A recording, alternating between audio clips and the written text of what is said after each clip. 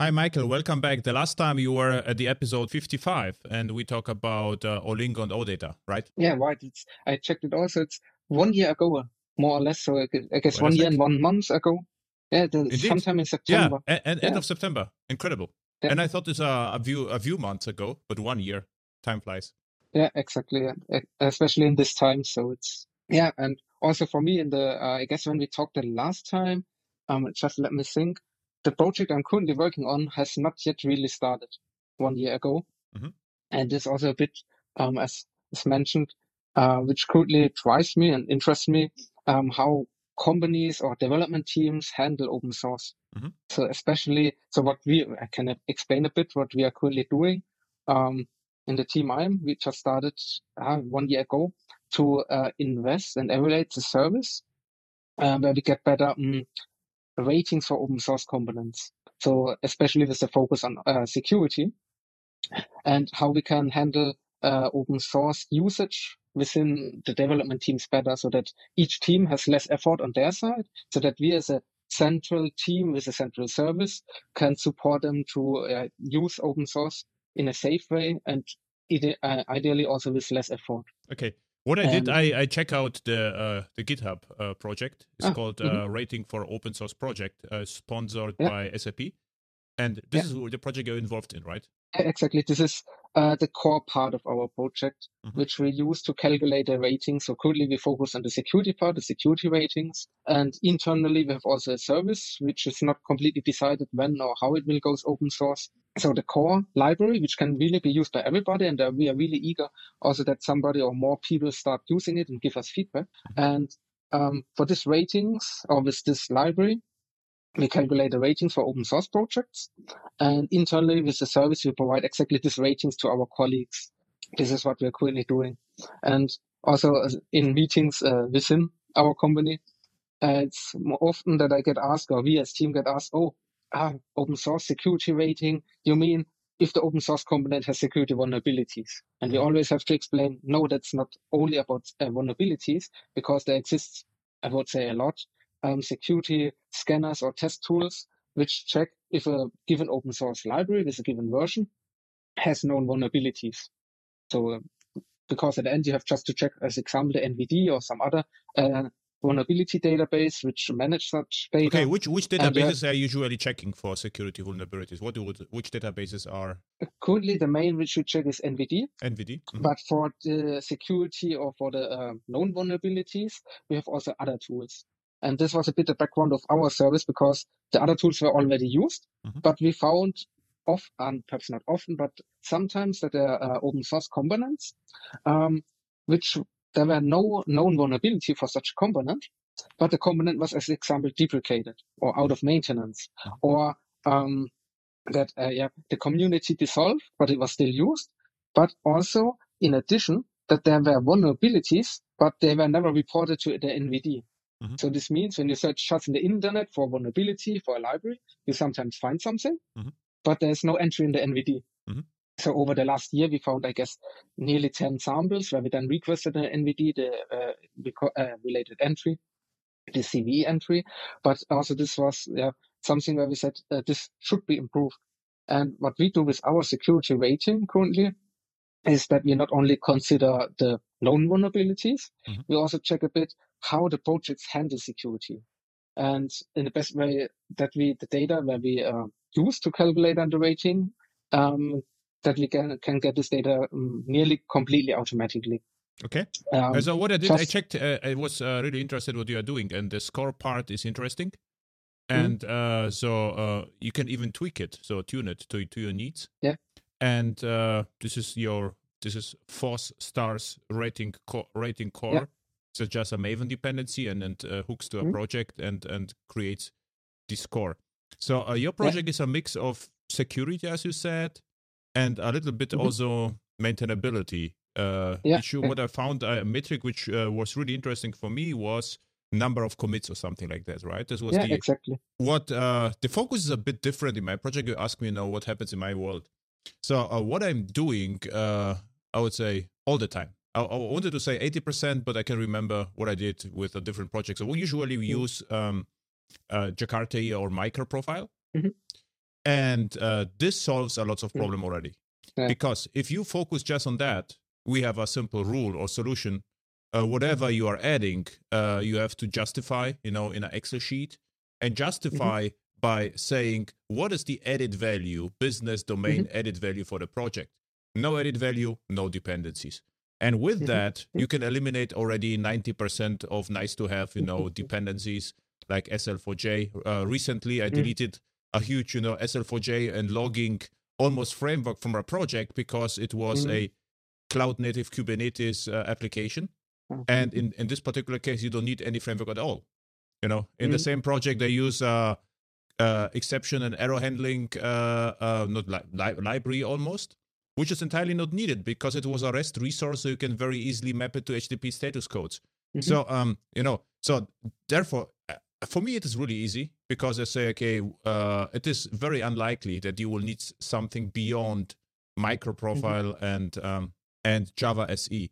And if you really need, then it is obvious. Then we have to use it, right?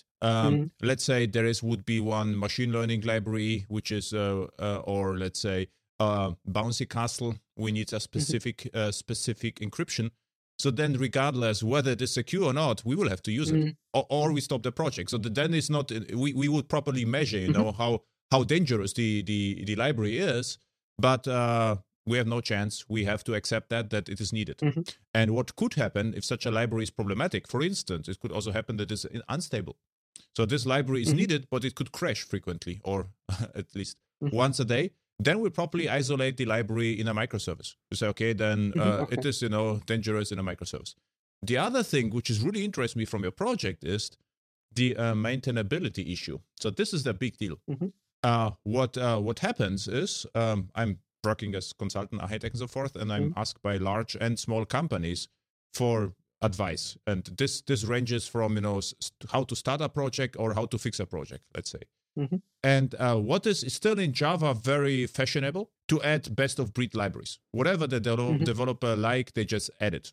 And security is more, I would say, political thing, right? Because managers don't like to have the next Equifax, and they try to at least introduce scanner tools, and they say, okay, if it breaks, we at least try. So this is like cover my ass strategy, right?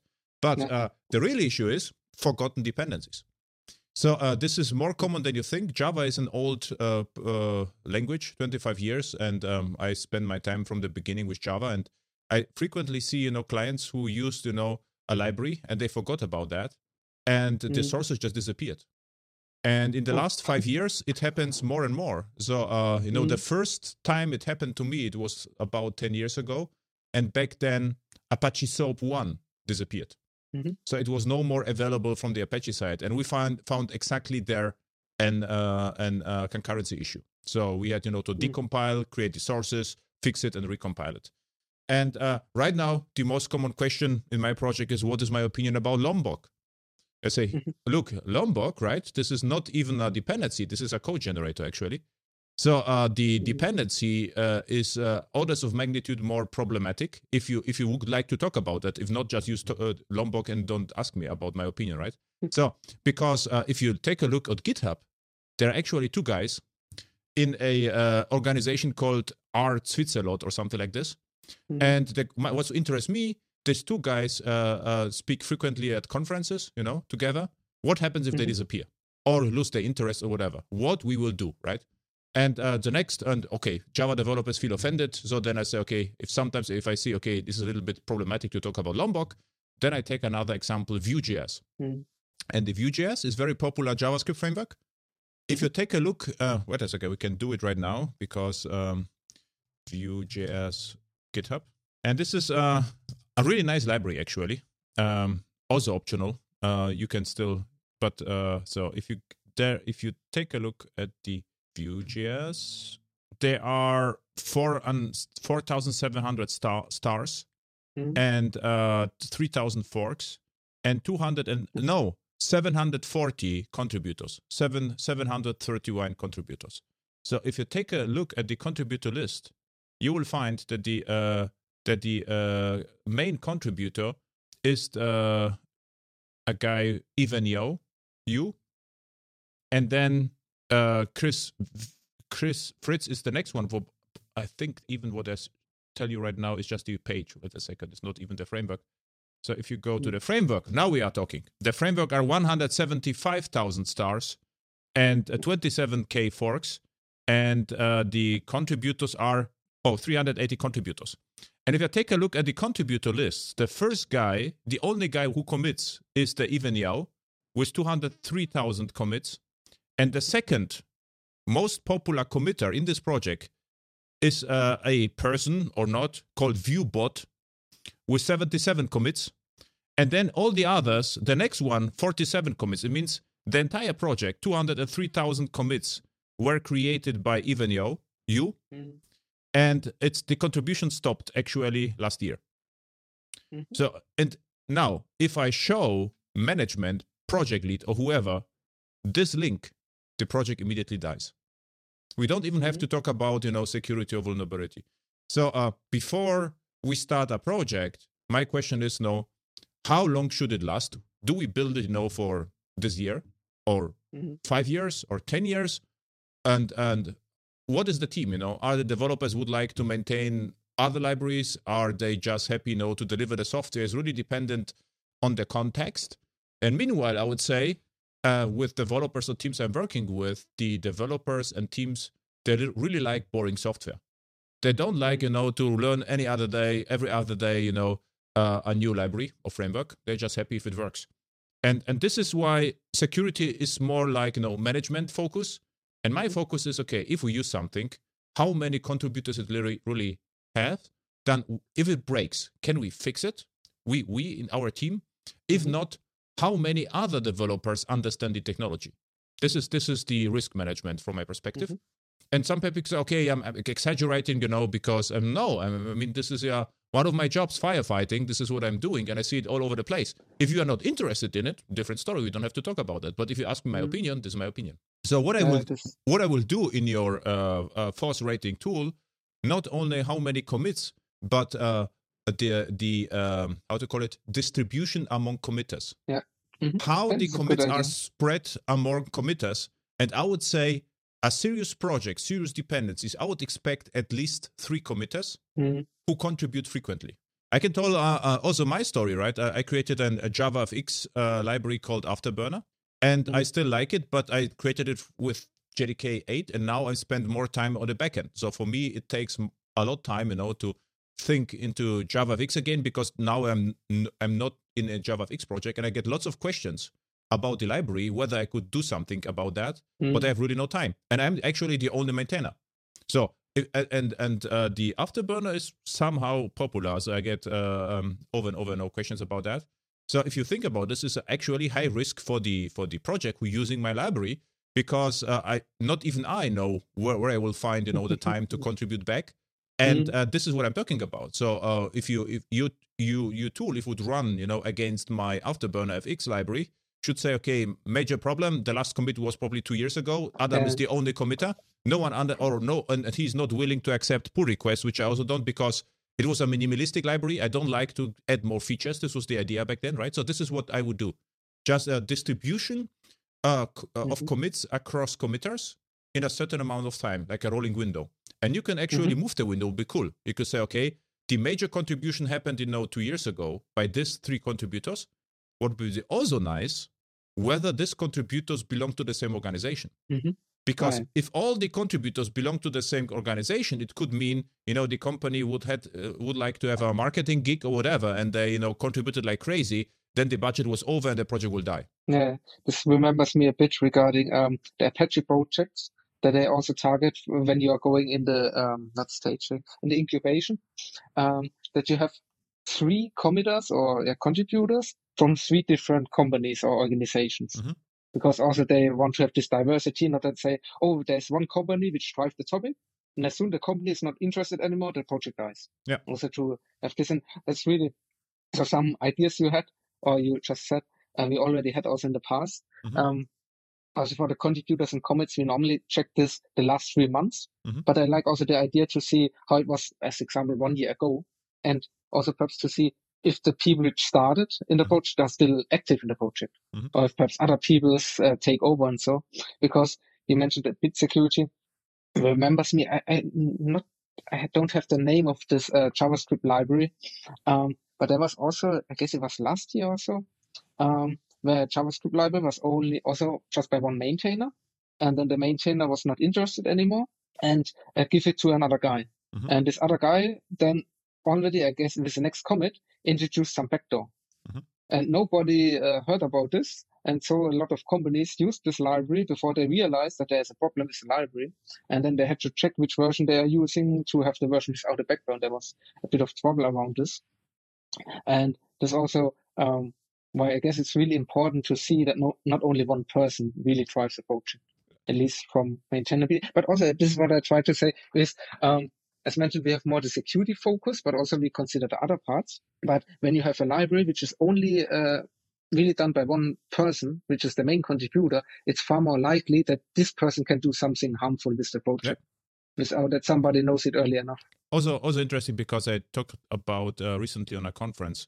This was March last year, and there is a a library called Core.js. Maybe this is what they're referring to. And the Core.js is used by lots of JavaScript frameworks, and I found it because I did an audit for a client, code review for front end, and I found a please donate. It's like, why donate? And this was like, please donate. I don't know, support this library.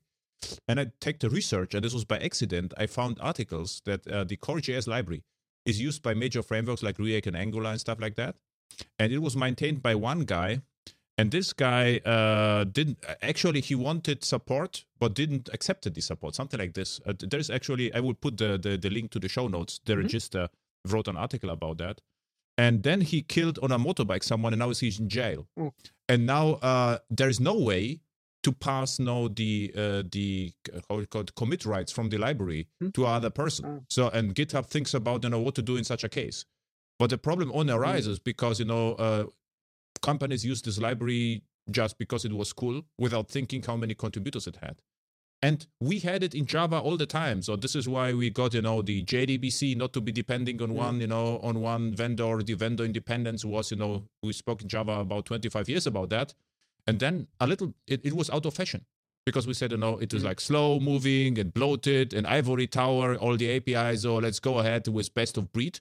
And now we have the best of breed, Every guy can on weekend or gal or guy can create a library and then forget about that. And this is, by the way, I created a library. It was a library I needed for my project. I just open sourced that. It was called Anhydrator. It's still a thing. And what it does is very simple. It can convert one format to another with Java 8 functions, basically. So very simple. And I published it on Friday, and I got an email on Monday. This is really great. We use it in a hospital. And I say, hey, look, this is actually was not meant, as high. It was just a joy project of me. It's just, and this is what I would never do that, right? So maybe I should put on my open source project like a header, don't use it or something like that, right? Because this is what I'm talking about. And another thing about risk estimation and security. So I don't know whether you know Quarkus. Yeah. And the Quarkus comes. We had a discussion last week. Comes with about 300 extensions or more. Because it's very popular. Now it's very fashionable, to create Quarkus extensions. And I say, fine, but if you think about that, so the Quarkus extensions are created by independent developers. How long do you think the extensions will survive? So do you really believe that all the extensions are going to be maintained, the next 5 years? Probably not. So the question is, which extensions are not that risky? And I would argue extensions which implement an API. And this is, for instance, microprofile. So, and we did the showcase. If you take a look on microprofile, the small RI, lots of extensions. I mean, even if the extensions disappear, we could move very easily from Quarkus to Helidon, for instance, right? So I would say in the security estimation, it's also interesting whether what you are using implements a API, which is implemented by other providers. This is the risk mitigation, yeah, right? So this was so whatever I did, back then at conferences, always my thing was, we have Jakarta, Java, microprofile, whatever, and we can pick and choose the vendors. And this really paid off in lots of projects because we can freely switch between the servers. I remember, back then there were JBoss 5, I think, was not that great. So we moved some projects to Payara or Glassfish. worked perfectly. So and this is harder, I would say, because what you will have to do is in Java, for instance, see whether in your dependency there's a reference to known API. This would be a set of microprofile.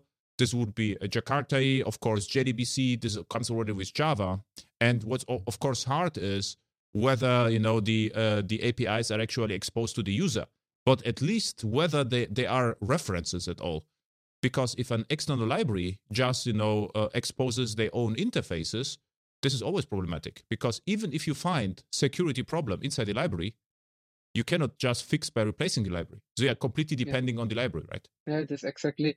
So one of the reasons why I several years ago preferred JE or now Jakarta E over Spring Boot or Spring frameworks. Because there you have the standardized APIs and you know, okay, this is my, I don't know, reference implementation or this other implementation. And when I have problems with one, it's far easier to switch to another one. And this is what we currently have a bit sometimes, not a problem, but where it's getting harder. We have also a lot of Spring Boot based applications. And then also when we do our security or our foster security rating checks.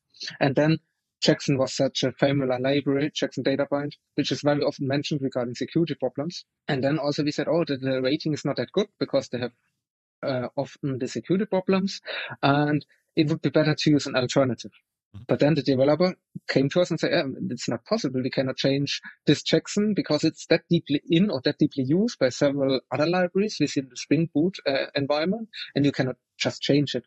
And so this was also more or less a learning for us. That's really hard if you say, oh, better don't use this library, use an alternative, because you cannot just switch. Yeah. You have always to change your own coding when you are not have a standardized API.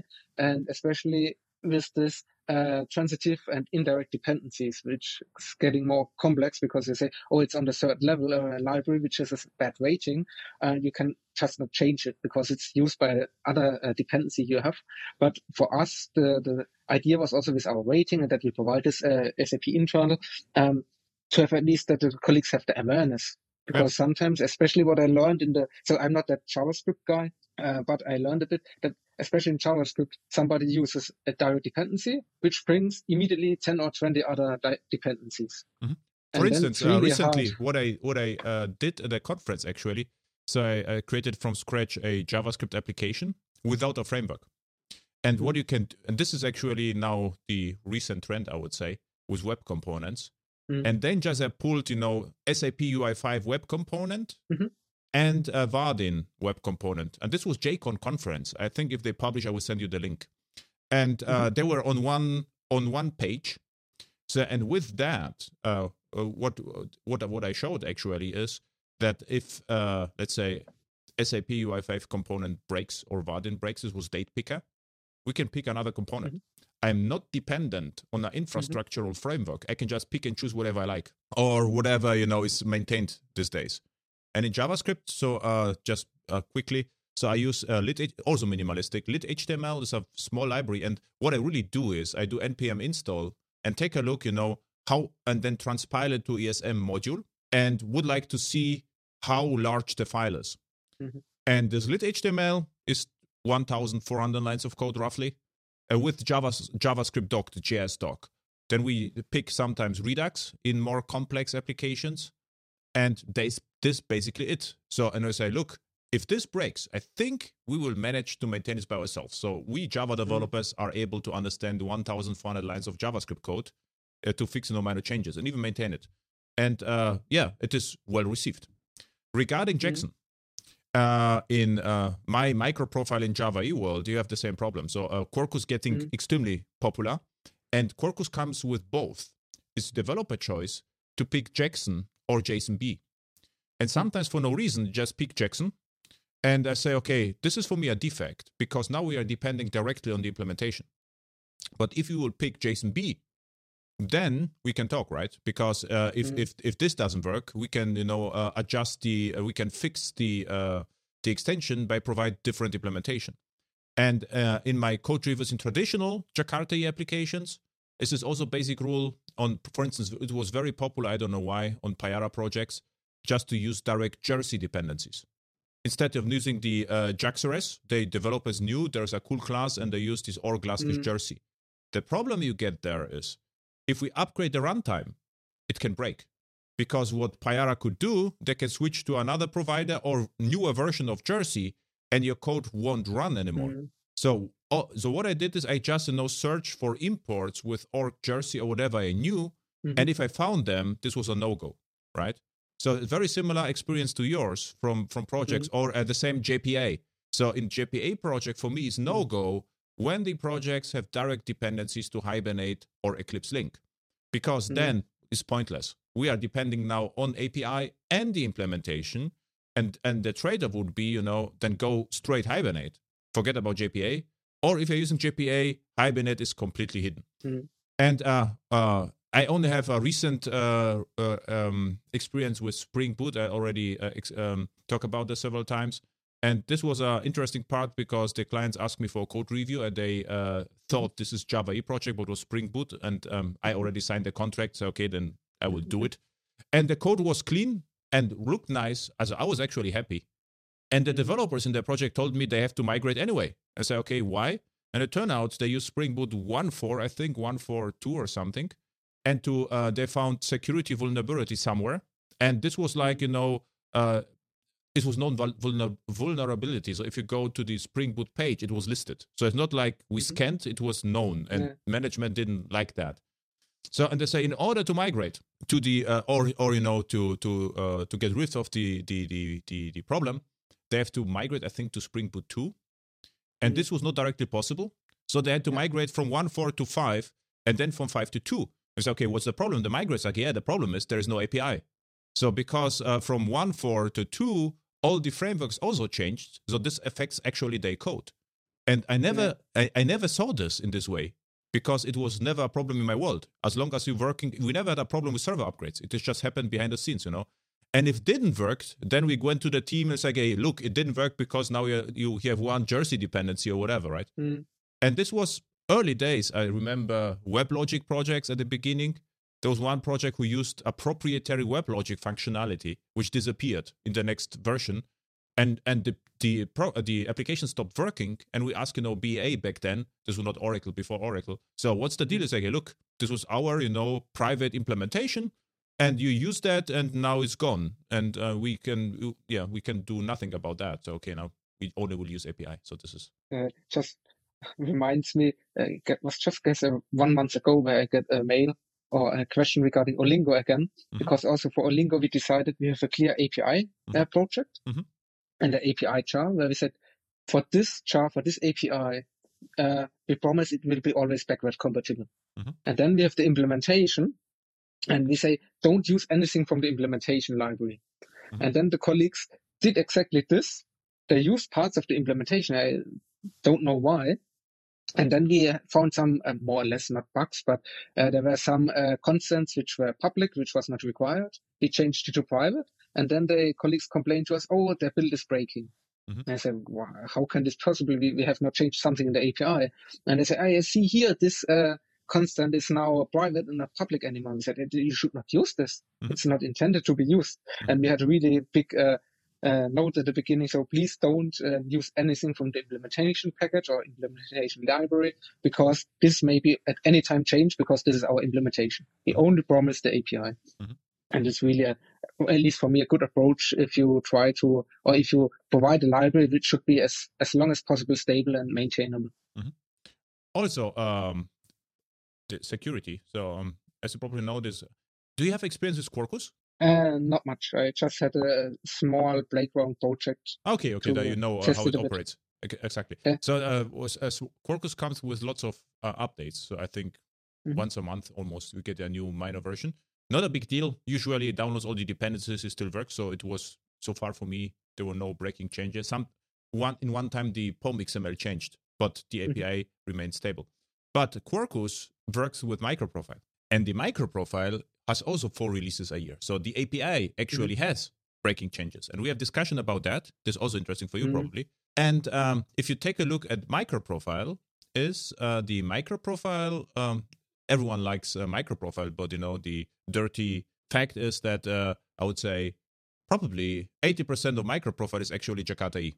If you would take a look at the functionality, because CDI is huge, JAX-ORS is huge, JSON-B and JSON-P are huge. So this is the major functionality. And the APIs with added value, the really nice APIs are smaller, right? And they tend to change. So it means if there is a new release of microprofile, I don't remember whether anytime the CDI was changed. No, it cannot be, because it's from Jakarta E. So the dependency injection model is always the same. The JSON-P, JSON-B is always the same. So this base stuff is always the same. And what they change is, for instance, a metrics. They have, to change the metrics because the Cloud Native Foundation also changed the spec. And now it can happen again because they think about merging the metrics. So, but if you take a look at the code, the metrics are optional functionality, which right now is delivered with annotations. And what happened is, the attributes inside the annotation changed, for instance. Or health checks. At the beginning, they are just health, and now they have liveness and readiness health checks. But now to evaluate how risky this is, what interests me, how many health checks an average project really has. I would say usually one, which is not a good thing. And if they are good, they are probably 10. It means if health checks introduces backward incompatible changes, I will have to change 2 annotations in 10 places, right? So if metrics changes, how many metrics such a project has, as I mean, in average, the metrics are really bad. So what the developers are doing, just putting, one metered annotation on the class, and they are happy, and they think they are cloud native now. So this is easy to fix. If you have more evolved metrics like, gauges and counters, but you not, I think I took a look on my project, a project I saw, you have at most, I would say 20 to 50. I mean, I never saw 50, but I can imagine there will be 50, custom counters, business counters per microservice. So then I will have to search and replace the counters. What I'm talking about is this risk is low because the APIs are added values or open API. Usually you have no annotations at all, so you get the Swagger endpoint. And if you would like to customize that, then you add the annotations. The same is true for fault tolerance. Usually fault tolerance completely optional. If you would like to have retries, so you put the retry. So it means I don't care. Even if microprofile would introduce breaking changes, it would be not a big deal. We could fix that easily. But if Jakarta introduced breaking changes, something different. I would say, imagine, semantic of JPA would change, transactions, whatever. Yeah. So, I mean, this is a big deal. Or CDI, we say, add injects now works differently, This is a big deal. But should be also taken into account how a library is used. And I would say, the library with the most added value is open tracing. But if you look at the library, it actually is one annotation, traced. If you put traced, it will report to Jaeger all the services, and you get, the span. So the added value is huge, but, the surface area is small. So for me, it's interesting, the surface area. Library is fine, but if you use the library, how depending are you actually on the thing? To be honest, I like, regarding versions and breaking changes, this approach with the semantic versioning. Yeah. To really make clear, okay, when we have some breaking change, we increase the major version, even if it's then after, I don't know, 1 or 2 years, when I have a lot of breaking changes, I end up at version 7 already. But at least I like it because it's then clear, oh, there's a major version change. I can expect that a breaking change, which may hit me. Because what we also in our team provide, guidance and support for colleagues when there's a library which has a known vulnerability, and then they have to upgrade. And sometimes it's really just, I don't know, you use version 2.1.4 and the fix is in 2.1.5. So you can really expect just upgrade. Normally nothing happens, everything works out. But other libraries handle the versioning differently and don't rely on, when we just change the micro version, we make sure that there's no breaking so that everything is backward compatible. And then we get sometimes in trouble because we have then to find out that there's a change in. And also we had libraries when we checked it, just example, you have version 6.01. Is that a vulnerability? It's fixed in 13.1. And so, okay, from 6 to 13, so we expect really major changes. Then we had a look into release notes and the changelog of the library, but they just increased every time the version, so the major version, even if there are no breaking changes. And though we checked it and tested it and say, okay, we can say the colleagues it's safe to upgrade also from 6 to 13, it's not a problem.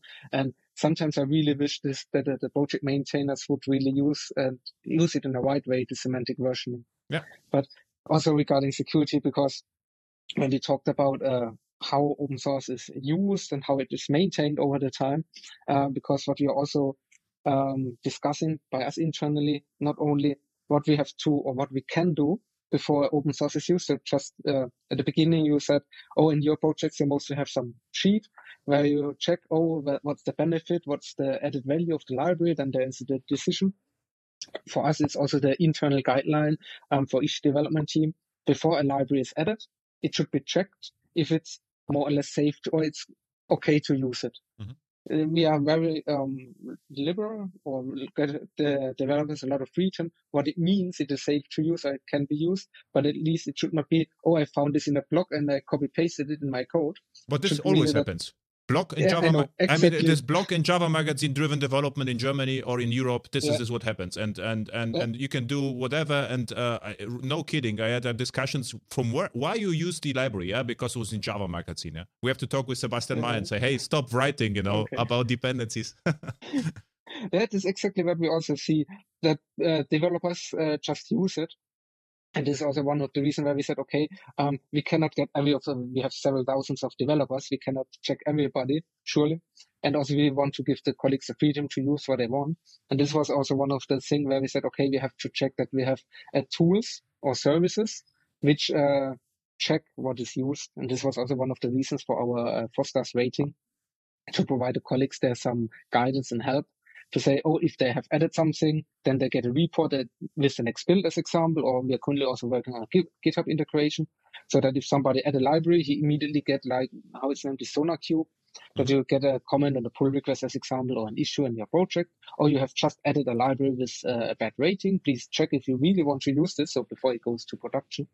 But what I try to come to is also a bit regarding if somebody adds a library some years ago, and this library is never updated. You just also had this sample from Spring Boot, because also we had this sometimes people started with a Spring Boot project 1.5, and then there came Spring Boot 2, which was not completely backward compatible. And it take, I don't know, I know I was in a team, we had not a big application, but it take us, I guess, more than 1 week or around 1 week to do the migration from 1.5 to 2.0. Okay. Well, what interests me, what you had to do then? I cannot remember. Why is so a problem with Spring Boot? This was really, I guess, just at least what I learned, between 1.5 and 2.0, there were some libraries changed. And also they changed or deprecated some methods, or removed some methods and added something new. And also there was, I guess, a bit behavioral change regarding But which method? I mean, why it spent 1 week? So, I mean, what are they methods? Or give me an example. Do you know something? So just because in this project was even worse. They had to migrate to 1.5 first, and then from 1.5 to 2. So they couldn't migrate just to 2.0. This was exactly. So what is the problem actually? When I hope I remember correctly, because it was, I guess, 3 years ago or so. But one part was related to a database connectivity and handling of, I guess it was transactions, where we had, after the update, a bit strange behavior, and we checked it. And the other was related to security, where they, I guess, replaced one of the libraries. And where we had to change some annotations. And this, for us, it's then always to check, okay, we just update, or it does not compile. We check what has to be changed from the compile side. So it didn't compile, or it behaved strangely? It did not so some parts didn't compile because they have renamed or removed methods which we used. And then we had also our regression tests. So during this time, I was really happy that we had a lot of tests and integration and system tests. And then we changed it. Oh, it would take a while, then it compiles. We changed everything. We deployed it for our integration tests. And then I guess it was already that some unit tests failed. And then we checked, why the unit tests are failing. Then we investigated and analyzed. And then it, I guess, nearly took 1 week till we finally solved everything and found each problem. How many developers were involved in this week? Sorry. How many developers? How many? Oh, it was only one developer. I guess it was mainly one colleague which drove it. And then we had also the meetings where we presented to the team that also the others see what has changed and to know in case somebody else then work again on this application. Was it a public API or was it an internal implementation? No, it was, as far as I remember, public API. It was really something which you directly can use from the Spring Boot APIs. Okay. So or the Spring framework, it's always hard, not hard. I learned in the last year that we have really hard to differentiate a bit between Spring Boot and Spring Boot dependency management and the Spring framework, because some colleagues often get confused because they say, oh, there's Spring Boot 2 dot something, but there's also Spring Framework 5, how this fit together, and we have always to explain that it's a bit different so that one uses the other and so on. Yeah, but the point, what we from security... Yeah. Wait a second, because I got an idea from with the dependencies. What I already thought is, so management or project owners or whoever has the the money or the sponsor of the project, they think open source is free, which isn't. Yeah. And what I will do in your case with the force is just to add artificial costs, maintaining costs to every dependency.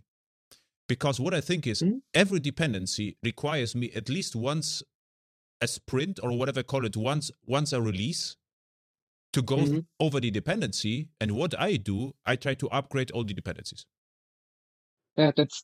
If I touch the code and before my tests, I always upgrade all the dependencies. And I'm lazy, therefore I try to avoid dependencies. So this is my thinking. But you could actually quantify that, what does this mean on average? Because if you wait too long, then the week happens. And so it means open source is not free. This is the cost of open source. So every external dependency has to be maintained up to date. And if you do it this way, it will reduce naturally the total amount of dependencies. Because I don't know whether you're working with external companies. Sometimes I'm working for clients who are contract with external companies, and they always introduce their homegrown set of dependencies. Regardless whether we are using them or not, we always get the entire Jakarta Commons, Jakarta Apache Commons and whatever Lombok and whatever it was fashionable these days, and they maintain it, right? Yeah, but I like this idea. Perhaps I should propose it to my colleagues, because we have also SAP internal since, I guess, more than 1 year now, the open source program office, which try to have the overview in the whole company, what we drive regarding open source and also the tooling around this, where we can add something like this. Because I like also your approach that you update the libraries whenever you touch the application or the project, because what we also currently discussing a bit internally regarding guidelines, that at least once a year open source dependency has to be updated, because this is exactly the problem a bit with the Spring Boot sample, which I had in the big just before. If you have a library which is old because I found an interesting blog post or some solution for my problem on Stack Overflow and a magazine or wherever, I copy paste it and I copy paste the library in version 1.74. But already during this time when I copy paste it, 1.9 is already out as example. And then I don't update it because I just used it, copied it. The time flies, and then suddenly there's a security problem in 1.11, which is fixed with 1.11.1. But between my version used, 1.7 something and 1.11, there may be really changes which may harm me. And as older my library is, or the library version, the more or the higher is the risk that I get problems updating it. And that's really where we encourage the colleagues update as often as possible, and not only when you have a problem. And this is what we're also currently discussing internally, how we can do this, or how we can not only give the guidance. Why once a year? If you think about this, the library is an extension of your code, if you think about this. So actually, there's no difference between your source code and the library. As if you add the library to your POM, this is your stuff. This is your decision. You take ownership of this external thing. So, and if let's say if you would see the source code of the external thing, you will probably have to fix it. No, just because you don't see the code, I will just always upgrade the library to mitigate the risk. And just to talk about JavaScript a little bit, you also mentioned Angular. Known thing is this is a blog post. Angular has 2 semantic major releases a year, which means they can introduce 2 breaking changes a year. With that alone, I'm able to kill Angular. None of the management people know that. If I mention this, impossible. Then I send them, the blog post from Angular. I say, okay, then we cannot use it. And the problem with let's say Angular, because we have it right now, it is also misunderstanding. Say, yeah, but what can happen if it's in production? Do you really think that there will be some security issues? I say, what could happen is that let's say some hacker really found security issue which is not relevant. But because of political stuff, we will have to upgrade Angular, right? Now, if you wait too long, your build won't run. The problem is not the code in browser. The problem is your developer machine. So try to make run 2 years old Angular project. You will spend, I don't know how long, but maybe even 1 week. Probably 2 days, right? Because on your machine, you have probably 30,000 JavaScript files, no exaggerating, I measured that. And they all have to play well together with the recent NPM version, of course, right? And what we also had on the even in the workshops, I delivered some courses with Angular. Then I just stopped because this is not responsible. but what happened was at the workshops is some attendee told me, "Could you show us the command line generator from Angular?" And I did it. And what it generated, in that night, an update happened. And what the generator generated was not compatible with the Angular runtime. And I think there were 20 AirHacks attendees at the airport. 20 people, we searched for 2 hours the problem. And one guy from Finland found that because he already had a similar experience. But this is what I say, okay, this is, you have to know it. And you have to mention this, And so what it actually means for us, for Java developers, is I would add costs to the library. And I would try, to upgrade on every change or not change. What usually happens in my world, so I do some commits, then unit tests are running, and then we are pushing it somewhere. There is a CI, it runs and provides, and talking about microservices, Java, right, backend. Then the black box and system tests are running. If they are successful, we know the quality is rich, and then we can push it to integration environment. So before the push to integration environment, this is the last moment where you will have to upgrade all the libraries and rerun your projects again. So you see, the results, the old results with the new libraries, and then push it. This would be my requirement. Now, if you have a library for 1 year and there was no version change, this is suspicious. I would say, exactly. This is what we have actually 2 indicators. One, we always upgrading the libraries, but when for 1 year there was no upgrade, it means the library is proper legacy stuff or no more maintained. Or if it's still viable, maybe this is, like bouncy castle, or like this is done. This could be, but it should be a statement from the project. We are using this library and there were no more updates because, and if there is no because, I would delete the library. Yeah, that's a good idea. So, but also for us, it's sometimes in this way harder to bring in such standards and such guidance, because then all of the developers should follow it. And you can imagine in a bigger at least in our company, a lot of discussions around this, because we have not the freedom anymore for all developers. They have to take care about this, what's for their own projects. Really, a lot of just about the process, not the discussion, make it sense or not. It's more about, can we really do it or not? Even if it makes sense, it's sometimes a bit annoying, I would say. But still, we could really try. Imagine, all the developers' discussion. They are just funny, and only we can do this. Imagine we had such a discussion, in a butcher shop or carpenter or garage. When the butcher say, "Why I have use a knife to cut my sausages? A chainsaw or would be far more fun, Because then there's more power and I could playful. This is really boring with my old knife, to cut the sausages. Or in the garage that they will just use some funky, tools just to have more fun. I would say what happens over time, we have to to add value to our clients, and our job is to write boring software. And what I do personally, I try to delete as much stuff as only possible in my commercial work. And in my hobby time, I have fun. So what I do on weekends and vacations, I create crazy stuff or mix of all the technologies just for fun. And what you can do in the solution would be in larger companies do the same. Actually, Google started with that, right? So you can say you can work 4 days a week with a reasonable stuff, and on Friday just experiment. Use just reactive programming for implementation of HTTP, which doesn't make any sense. But if you like, just do it, right? And this is what I will approach, because what the developers are saying, this is boring, right? And I give you actually also completely different stories, a funny one.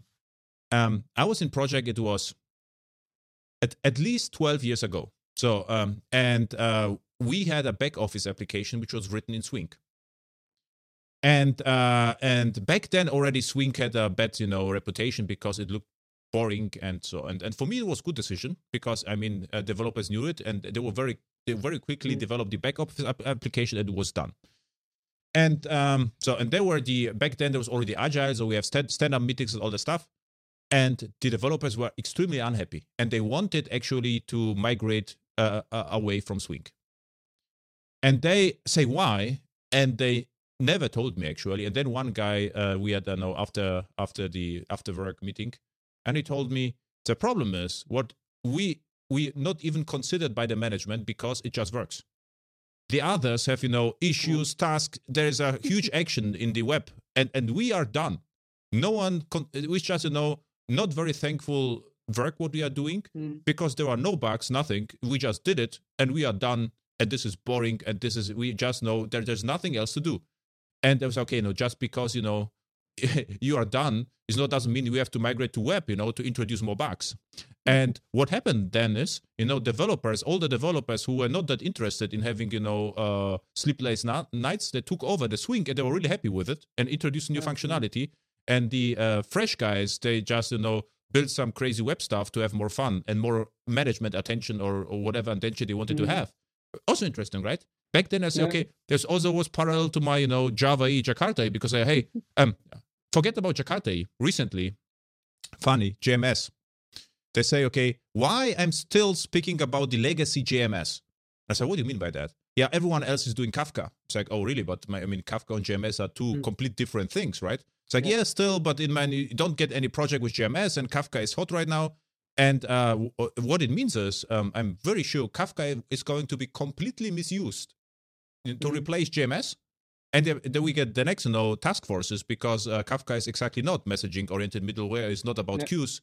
And this is what happens, constantly in projects. And so I would say what we should do is you should, print a T-shirt. Boring is good. This is the and whatever dependencies on freedom you like, forget about this. We work, from 8 to 5. After then we have our freedom in our leisure, so we can do whatever we like. We can experiment software or just go take a walk. And in work we work, effectively without any experiments. And on Friday we do crazy experiments. So I would say, crazy Fridays. No standards, just dependencies. So there will be a challenge, add as many dependencies as you can to your POM and create something trivial. This would be a nice challenge, right? Perhaps I can propose this for our next hackathon in our team. Who builds the application with the most dependencies? Yeah, no kidding. This is actually fun. Why not? We say, okay, we restricted, for the real world.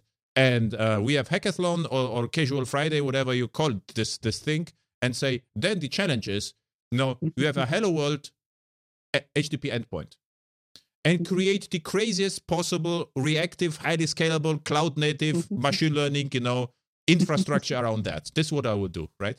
And then go ahead. And then developers can just play whatever they like. They win the competition. And then in project, hopefully, they will delete all the dependencies. Yeah. Just as I have mentioned Google also, do you know a bit how Google, at least officially, handles the usage of open source? Because there's very often this, that you read blog articles or something like this, that they have this not mono or single repo where the whole source code of the company is in. Because also when we discuss by us internally, how we can do it for us, or what would be the goal where we want to drive our the usage or providing of open source libraries for the internal developers.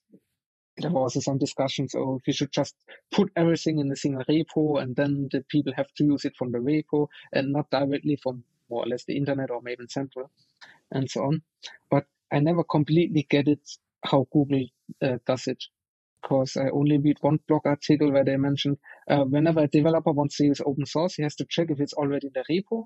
And if not, he has to put it in the repo. And from this point on, he's responsible for this open source library and also to down or backport everything or upgrade the library and maintain it. And then it's a bit and also upgrade like this, right? Because if exactly. if they introduce new functionality, he is then in charge of creating tools which upgrade the existing code. So he's actually responsible for the migration from one version to another. Yeah, exactly. And there was a bit this then, but there wasn't completely clear because if somebody then uses this as dependency, they have also to build it and I guess provide it in some internal Nexus or a central Maven repository and so. But this reminds me a bit, this can be also regarding this borrowing stuff to say, oh, we have then a set of libraries or open source libraries, which this is the borrowing stuff, which we have proven that it's okay to use. Mm-hmm. And there's less likely that there's some completely fancy stuff is coming in or something which is just done by one maintainer or contributor because whoever brings it in is then responsible for it. Yeah. So I would expect that whoever take the decision, I want to have this library in, take this decision far more careful. Yeah. Because I don't want to be responsible for some crappy software at the end. Funny because I think also a long time ago, I was hired by SAP to teach ABAP developers Java. Oh. And this was a really good experience. I was in Saint-Léon-Roth in the academy there. I spent several weeks, and we had conversations about reuse. And I said, okay, in Java we tried to reuse things back then, and the ABAP and the developers say we will never do it. It's like, why not? It's like, because back then, this was back then. They said if they do something reusable, they are in charge of this library forever. Yeah. And this is really hard because if this is reused, they often, they will have to not only maintain their projects, also the other projects. So you already had it back then in ABAP, but not in Java.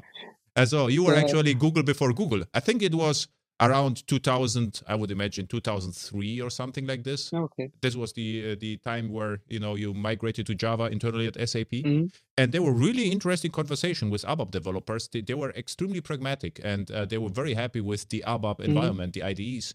And I came, from the Java world, and I had to teach them because it was a management decision at SAP back then. Teach them Java, and not everyone was happy, but what they understood is I do my job. I just show them Java, and I can and they like my approach because I thought I explained them, my project experience and from my project how they work, and then we get the conversation. And at the beginning they were really angry, and then you say, okay, I'm also just a developer and they are developers, so we had lots of nice discussion during the lunch and so lunch break and stuff like that, right? But reminds me a bit. In my larger projects right now, we have similar, not as strict as in Google. We say for boring microservices, we are using microprofile Jakarta. No discussion. If you would like to do something else, just tell us what's wrong with that. So this is not like, a requirement. This is a strong suggestion and a strong opinion, loosely held.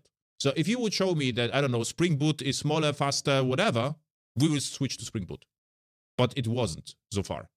So, and then you say, and if you have specific needs, then try to find something which is popular. Let's say, if you really would like to have event-driven applications, I would pick right now Kafka before I pick something crazier than Kafka, right? Because it's more popular. Many companies are using this, and the chances are the lowest that Kafka will tomorrow disappear. Yeah. This is what I'm talking about. So for boring stuff or, operating system, the same. I would say no one, if I would run something on the server, I would say Linux is a reasonable decision, right?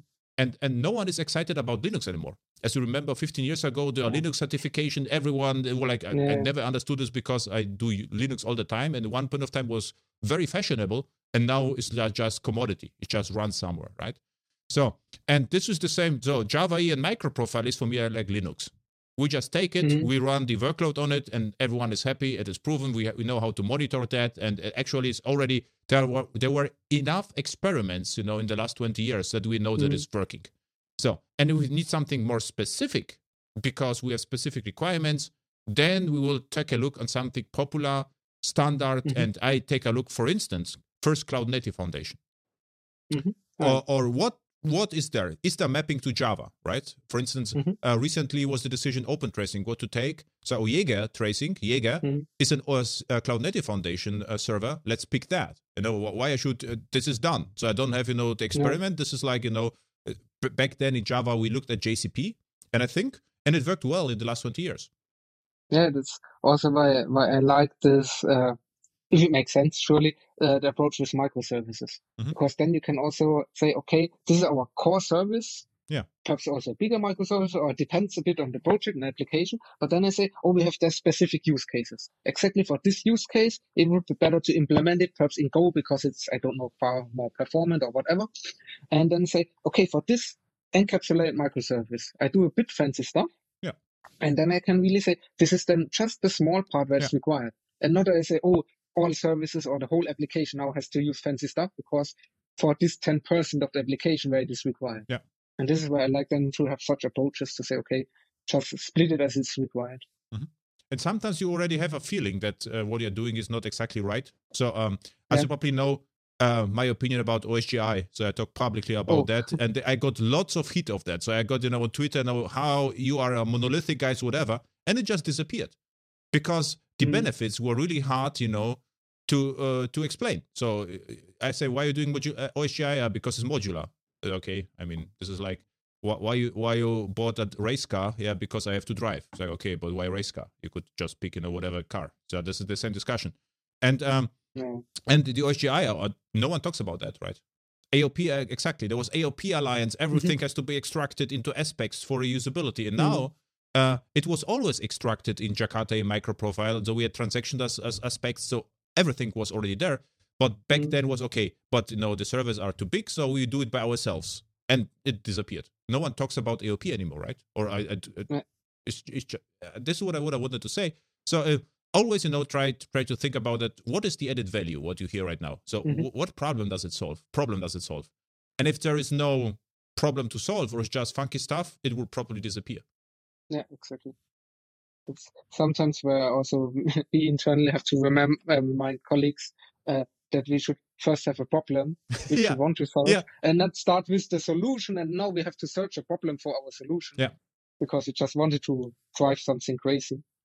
So the last thing I would mention, also funny, because I almost so Halloween funny stories here.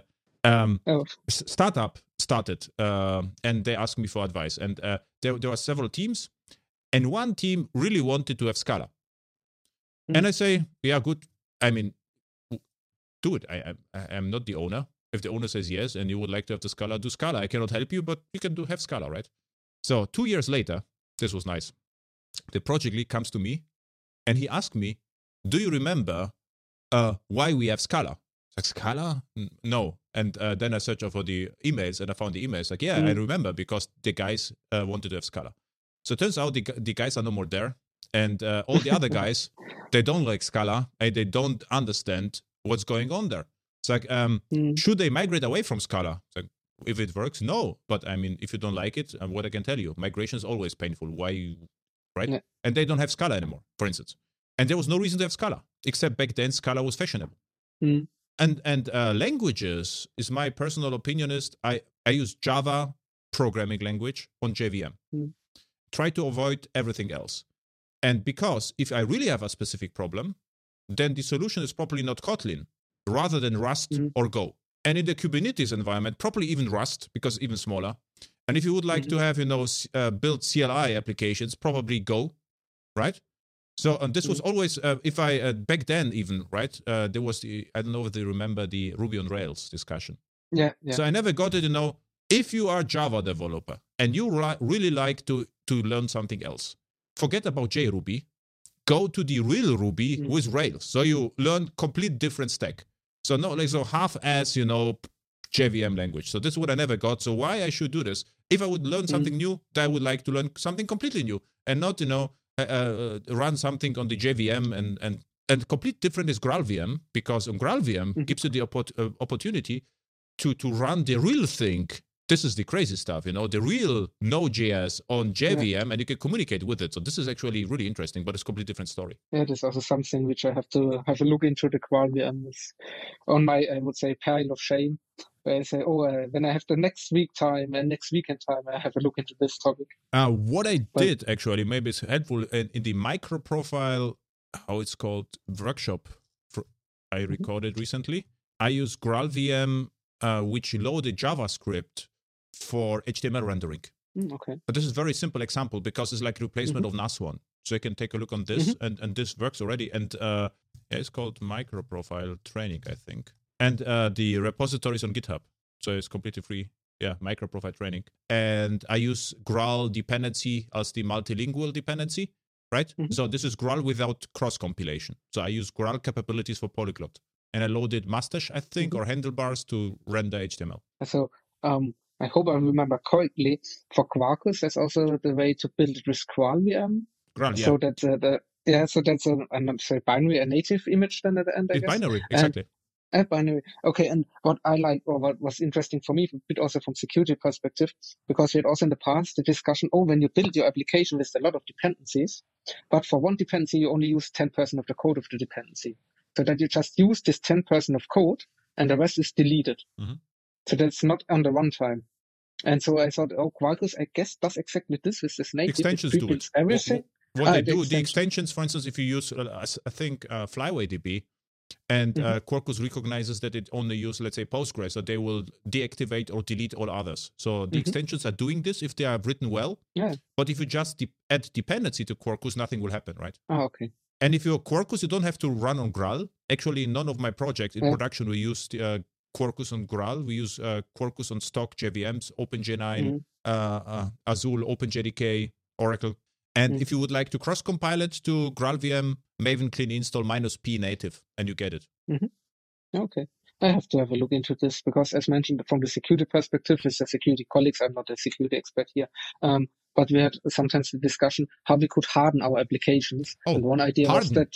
What's really great in Quarkus is there is no class loading at runtime. Okay, yeah. This exactly no reflection. So from security, I never thought about that. But actually, from security perspective, it's really interesting because basically in Quarkus, there's no dynamic behavior. This is why it starts so fast. So it generates code for dependency injection. Oh, another thing it might be interesting. You know dependency injection at inject, right? Yeah, sure. With Quarkus, you get the errors on build time because on build time, it already knows how everything connects and it will generate bytecode to have the injection working. On regular servers, you will get it on runtime because reflection happens on runtime and Quarkus deploys, if you will, at build time. And exactly when I mentioned this sample with Jackson, I guess it was 2.9 libraries, because they had exactly these problems that they reloaded classes on runtime, and this could then be used to have an attack.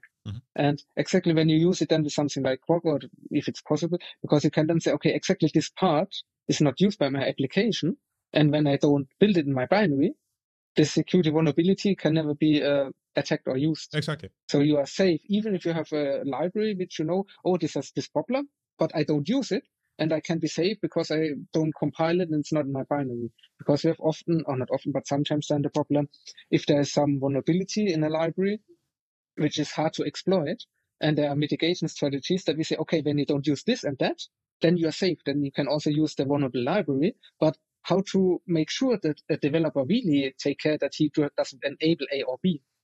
And when we can do it during compile time to say, okay, A and B is not enabled. So we remove the whole code for A and B, and then we can be safe that whatever we build and run cannot be attacked. This is actually what the Quarkus extensions are doing. There's a build time and runtime extension, and actually you could integrate your tool as an extension to Quarkus.